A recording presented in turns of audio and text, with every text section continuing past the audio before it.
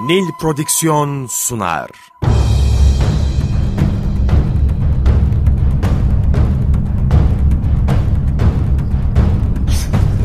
Günaha bulanmış hayatlar, kaybolmuş benlikler, çorak gönüller, onunla yeniden hayat buldu. Karanlığın ortasında doğan güneş, çöle inen nur, bir rahmet peygamberi. Hazreti Muhammed sallallahu aleyhi ve sellem, Efendimiz.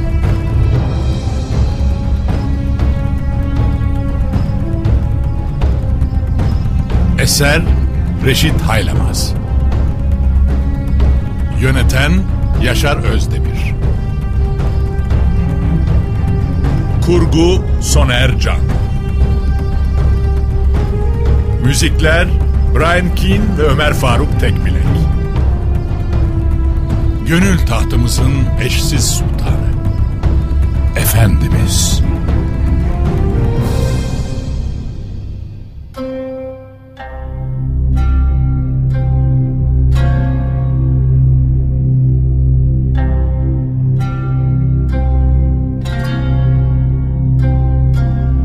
Tebuk günü Allah davasında yürekten koşturan samimi müminlerle işi elinin ucuyla tutan ve içindeki nifakı bir türlü atamayanların ayrıştığı bir dönem geçti. Bir tarafta Allah Resulü'nün bu çağrısına yürekten koşup icabet edenler yeni bir heyecan yaşarken, diğer yanda bu nebevi davete icabet etmemek için o gün yerlere kapananlar, Efendimizle birlikte Tebuk'e gitmemek için akla hayale gelmedik bahanelere sığınanlar da vardı. Cedd İbni Kays yanında bir grup yandaşıyla birlikte Mescid-i Nebevi'de bulunan Allah Resulü'nün yanına gelmiş, "Ya Resulullah" diye sesleniyordu. "Ben yoksul ve hasta biriyim. Benim için bunlar özürdür. Öyleyse burada kalmama izin ver." Önce onu sabırla dinleyen Efendimiz sallallahu aleyhi ve sellem, "Hazırlığını yap. Çünkü senin imkanların var," buyurdu. Ancak Cedd kararlıydı. Pişkin pişkin şunları söylüyordu. "Sen bana izin ver de beni fitneye düşürme. Vallahi benim kavmim de bilir ki onların arasında benim kadar kadına düşkün kimse yoktur. Şayet oraya gider de Beni Asfar kadınlarını görürsem sabredemem." Perdeyi yırtan bu talep karşısında efendiler efendisi yüzünü çevirecek ve hitap dolu bir ses tonuyla Cedd İbni Kays'a "Sana izin verdik," buyuracaktı. Cedd İbni Kays'ın oğlu Abdullah gelip de babasının yaptıklarını duyunca ona çıkışacak ve "Sen ne diye Resulullah'ın sözüne muhalefet ediyorsun? Halbuki Beni Selime içinde senden daha zengin olan var mı?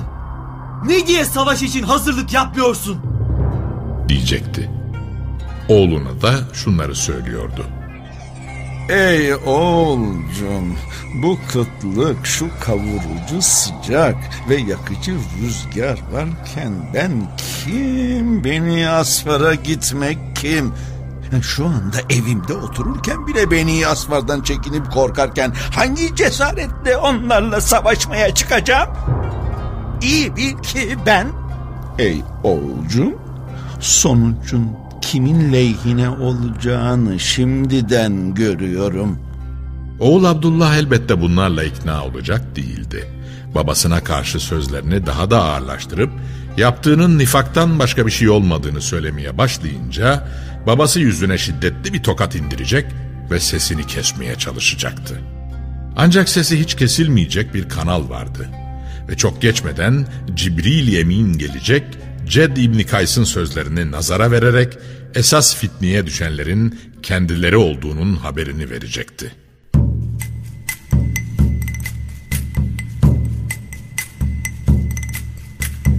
Bu arada bir kısım insanlar savaşa gitmemek için kendilerine yeni iş icat etmiş ve Efendimizin huzuruna gelmişlerdi. "Ya Resulallah," diyorlardı. Karanlık ve şiddetli yağmur gecelerinde hasta ve yaşlı olanların da namaza gelebilmeleri için bir mescit yaptık. Oraya gelip de bize namaz kıldırmanızı istiyoruz. Dış görünüş itibariyle takdir edilebilecek bir davranış gibi görünüyordu. Ancak adamların niyeti ne ibadet ne de hasta ve yaşlıları düşünmekti.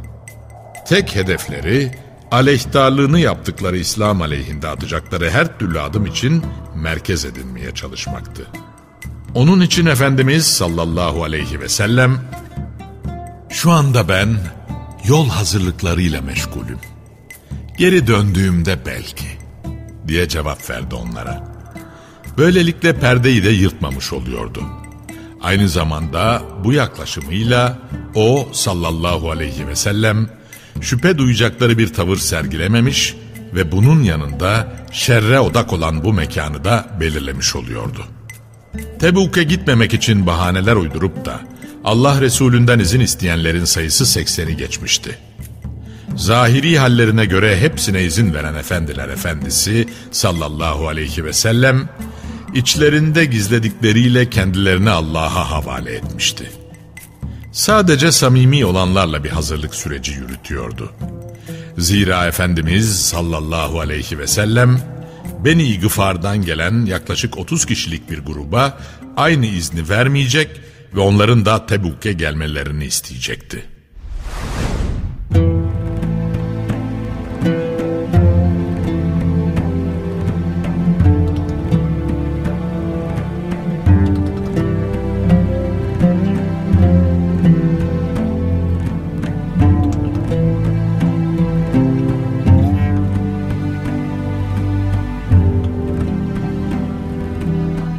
Şartlar ağır, düşman kavi, yol uzun ve imkanlar da azdı.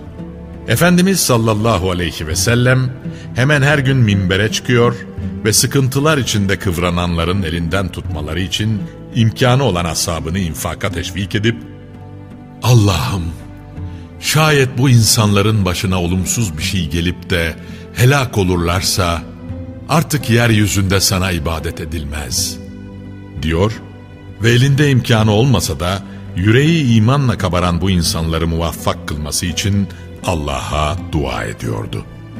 Zira o gün savaşa gelmeyi yürekten arzu ettiği halde imkanı olmadığı için hazırlık yapamayanlar vardı. Resulullah'ın yanına gelmiş ve hallerine bir çare bulması için çaresizlere çare bulan Allah Resulüne müracaat etmişlerdi. Artık ashab vermeyi öğrenmişti. Efendimizin arzularını okuyan Hazreti Ebubekir gitmiş ve evinde bulduğu her şeyi getirmişti. Onun bu halini görüp de kendisine "Evindekilere de bir şey bıraktın mı?" diye soran Allah Resulüne Onlara Allah ve Resulünü bıraktım cevabını verecekti. O kadar içtendi ve tevekkülü tamdı ki fakr-ı zaruret içine düşeceğinden hiç çekinmiyor ve yarınını aklına bile getirmeden bugünkü talebe cevap veriyordu. Çok geçmeden onu Hazreti Ömer radıyallahu anh takip etti. O da bir heyecanla gelmiş ve getirdikleriyle Hazreti Ebubekir'i geçeceğini hesap etmişti. Ancak gördü ki Hazreti Ebubekir başkaları tarafından geçilemeyecek kadar hızlı hareket eden bir değerdi. O gün Hazreti Osman, Hazreti Talha, Hazreti Abbas, Sa'd İbni Ubade ve Asım İbni Adi gibi önde gelenler, imkanı olmayanların elinden tutmak için servetlerini ortaya koymuş ve Allah Resulü'nün tasarrufuna bırakmışlardı. Neredeyse o gün ordunun 1/3'ünü Hazreti Osman finanse etmişti. Her defasında eli dolu huzura gelen Hazreti Osman'ın yeniden gelişini gören Allah Resulü sallallahu aleyhi ve sellem ellerini açacak ve "Allah'ım, sen de Osman'dan razı ol, çünkü ben ondan hoşnutum," diye dua edecekti. Ayrıca getirip de önüne koydukları altın ve gümüşleri avuçlarında evirip çevirirken yanındakilere dönecek ve "Artık bundan sonra ne yaparsa yapsın Osman'a bir zararı dokunmaz," diye onun için senada bulunacaktı.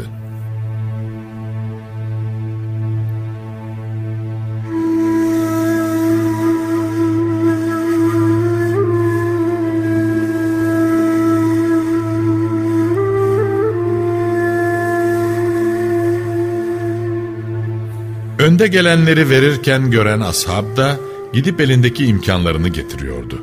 Öyle ki elinde bir devesi olan onu getiriyor ve bir kardeşiyle paylaşıyor. Bir lokma yiyeceğe malik olanlar da onu getirip bir mücahide azık diye arz ediyordu. O gün hanım sahabiler de devreye girmiş, küpe, halhal, bilezik ve altın cinsinden ne kadar mücevherata sahiplerse hepsini Allah ve Resulullah davasının üstün gelmesi için kendi rızalarıyla himmet ediyorlardı. Hazreti Ayşe validemiz hanım sahabileri vermeye teşvik etmek için hücresinde bir sergi açmıştı. Onlar da evlerinde buldukları kıymetli eşyalarını kapıp getiriyor ve bu serginin üzerine bırakıp geri dönüyorlardı. Tebuk günü Vasile İbni Eska Medine sokaklarında dolaşarak "Savaşa gidecek birine binek temin edecek yok mu? Elde edeceği ganimet onun olacaktır" diye nida ediyordu. Onun bu sözünü duyan Kâb İbni Ucre, "Ne yani? Şimdi onu bindirip yükünü yokuşta taşıması karşılığında elde edeceği ganimeti bize mi ait olacak?" diye taaccüp edip sormuştu. Hazreti Vasile, "Evet" diyordu. Gerçekten de bu onun gibi yaşlı biri için bulunmaz fırsattı. Hemen "Hadi öyleyse Allah'ın izni ve bereketiyle yürü" diyerek Hazreti Vasile'nin binecek ihtiyacını karşılayacaktı. Her şeye rağmen o gün ne binebileceği bir deve ne de kuşanabileceği bir kılıç bulanlar da vardı. Gelip durumlarını arz etmişlerdi ama Resulullah'ın yanında da bir şey kalmamıştı. Boyunlarını büküp giderken yüreklerinde taşıdıkları iştiyak hissi içlerini parçalamış, gözleri Ceyhun'a dönmüştü. Hıçkıra hıçkıra ağlıyorlardı. Ulbe İbni Zeyd de onlardan biriydi. Resulullah'tan ayrı kalmak istemiyordu. Ancak Efendiler Efendisi ona "Seni savaş için hazırlayacak imkan kalmadı. Bir şey veremiyorum" deyince sanki dünya başına yıkılıvermişti. Arkasını dönüp huzurdan ayrılırken çocuklar gibi ağlıyordu. Bu hüzünle evine gelmiş, içten içe kendini yiyip bitiriyordu. Nihayet gecenin karanlığında kalkmış ve abdestini alarak 2 rekat namaz kıldıktan sonra "Allah'ım" diye yalvarmaya başlamıştı. "Sen bize cihat emri verdin ve gitmeyi teşvik ettin. Ancak elimde onun için bir imkan yok. Gidemiyorum. Resulünün katında da imkan kalmamış. Yardım edemiyor. Yapabilecek bir şey kalmadı. Cihada gidemiyorum. Ne olur Allah'ım, imkanıma musallat olan, bedenime arız olan ve iffetime uzanan her türlü zulmü Müslüman kardeşlerime helal ediyor. En değerli varlığım olan ırz ve namusumu sadaka olarak kabul etmeni talep ediyorum."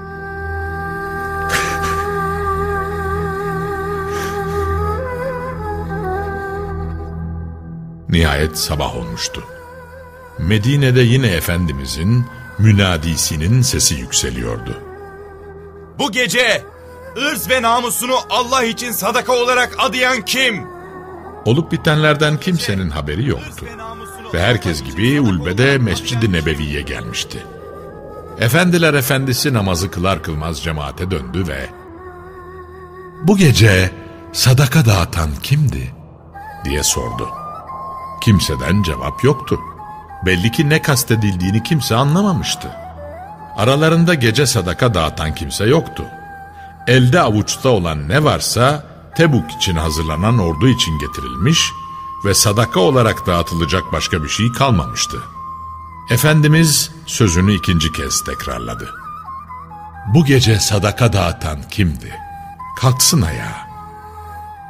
Herkes birbirine bakıyordu. Çok geçmeden bakışlar Ulbe'nin üzerinde yoğunlaşıvermişti. Zira Ulbe Rabbi ile arasındaki bir sırrın açığa çıkmış olmasından dolayı renk atmış ve mahcubiyetten gözlerini kaçırıyordu.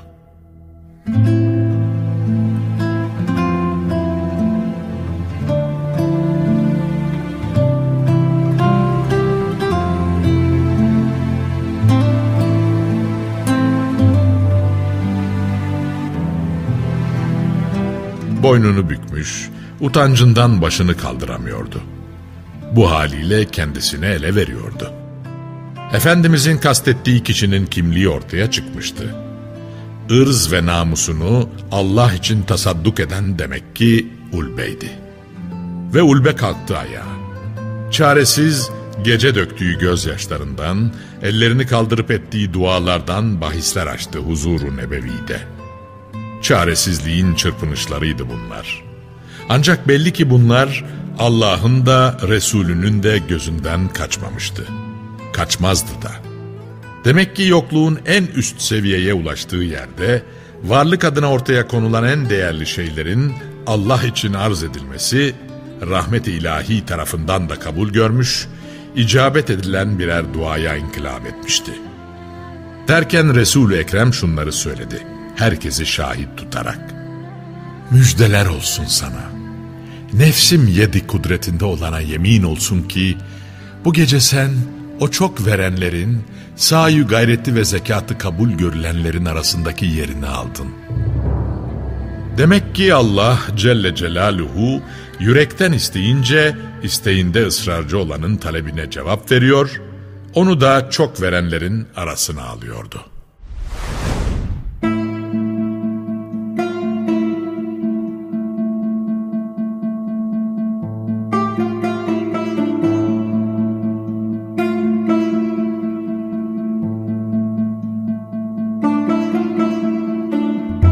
Artık katılan katılmış ve sıra İslam ordusunun yola çıkmasına gelmişti. Resulullah her kabileye sancak ve bayraklarını hazırlamalarını söylüyor ve onları savaşa teşvik ediyordu. Kişi ayakkabıyla yola çıktığı sürece süvari gibidir buyurarak ashabını ayakkabı giymeleri konusunda teşvik ediyordu. Zira binecek bir hayvanı olmayanlar açısından bu kadar uzun mesafelerin aşılabilmesi ancak böyle mümkün olabilirdi. Kendisinden önce hareket edenlere namaz kıldırma görevini de Hazreti Ebubekir radıyallahu anh'a vermiş, büyük sancağı da yine ona teslim etmişti. Ve takvimlerin Recep ayının bir perşembe gününü gösterdiği gün Efendimiz sallallahu aleyhi ve sellem yerine Medine'de Hazreti Ali'yi bırakarak 30.000 kişilik ordusuna hareket emri verdi. Ancak münafıklar Hazreti Ali'nin Medine'de bırakılmasını da dillerine dolayacaklardı. Her adımda bir fitne kazanı kaynatıyor ve Peygamber onu küçümsediği ve yetersiz gördüğü için burada bıraktı diyerek gündemi değiştirmek istiyorlardı. Maksatlarına ulaşmış, Hazreti Ali'yi de tedirgin etmişlerdi. Ve bunu duyan Hazreti Ali, Curf'a kadar koşup arkadan yetiştiği Allah Resulüne durumu anlatacaktı. Kendisi gibi birisinin er meydanlarında olması gerektiğini söylüyor ve Sultan-ı Resul'ün cephede koşturduğu bir dönemde çoluk çocukla birlikte Medine'de oturmak istemediğini beyan ediyordu.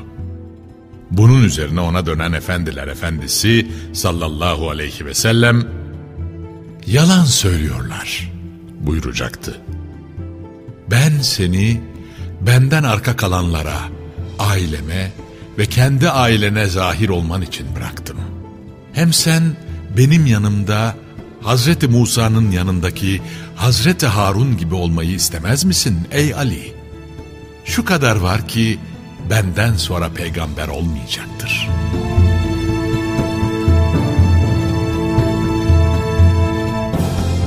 Muhtemelen Efendimiz sallallahu aleyhi ve sellem onu kendilerine merkez inşa eden ve gözünün içine baka baka yalan söyleyip de savaştan kaçan münafıklardan gelebilecek tehlikelere karşı uyanık kalması için özellikle Medine'de bırakıyordu ve talimatını alan Hazreti Ali yeniden Medine'ye geri dönecekti.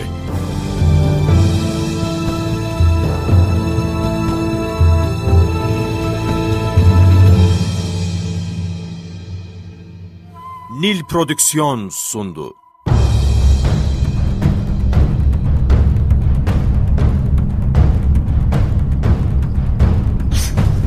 Günaha bulanmış hayatlar, kaybolmuş benlikler, çorak gönüller, onunla yeniden hayat buldu. Karanlığın ortasında doğan güneş, çöle inen nur, bir rahmet peygamberi. Hazreti Muhammed sallallahu aleyhi ve sellem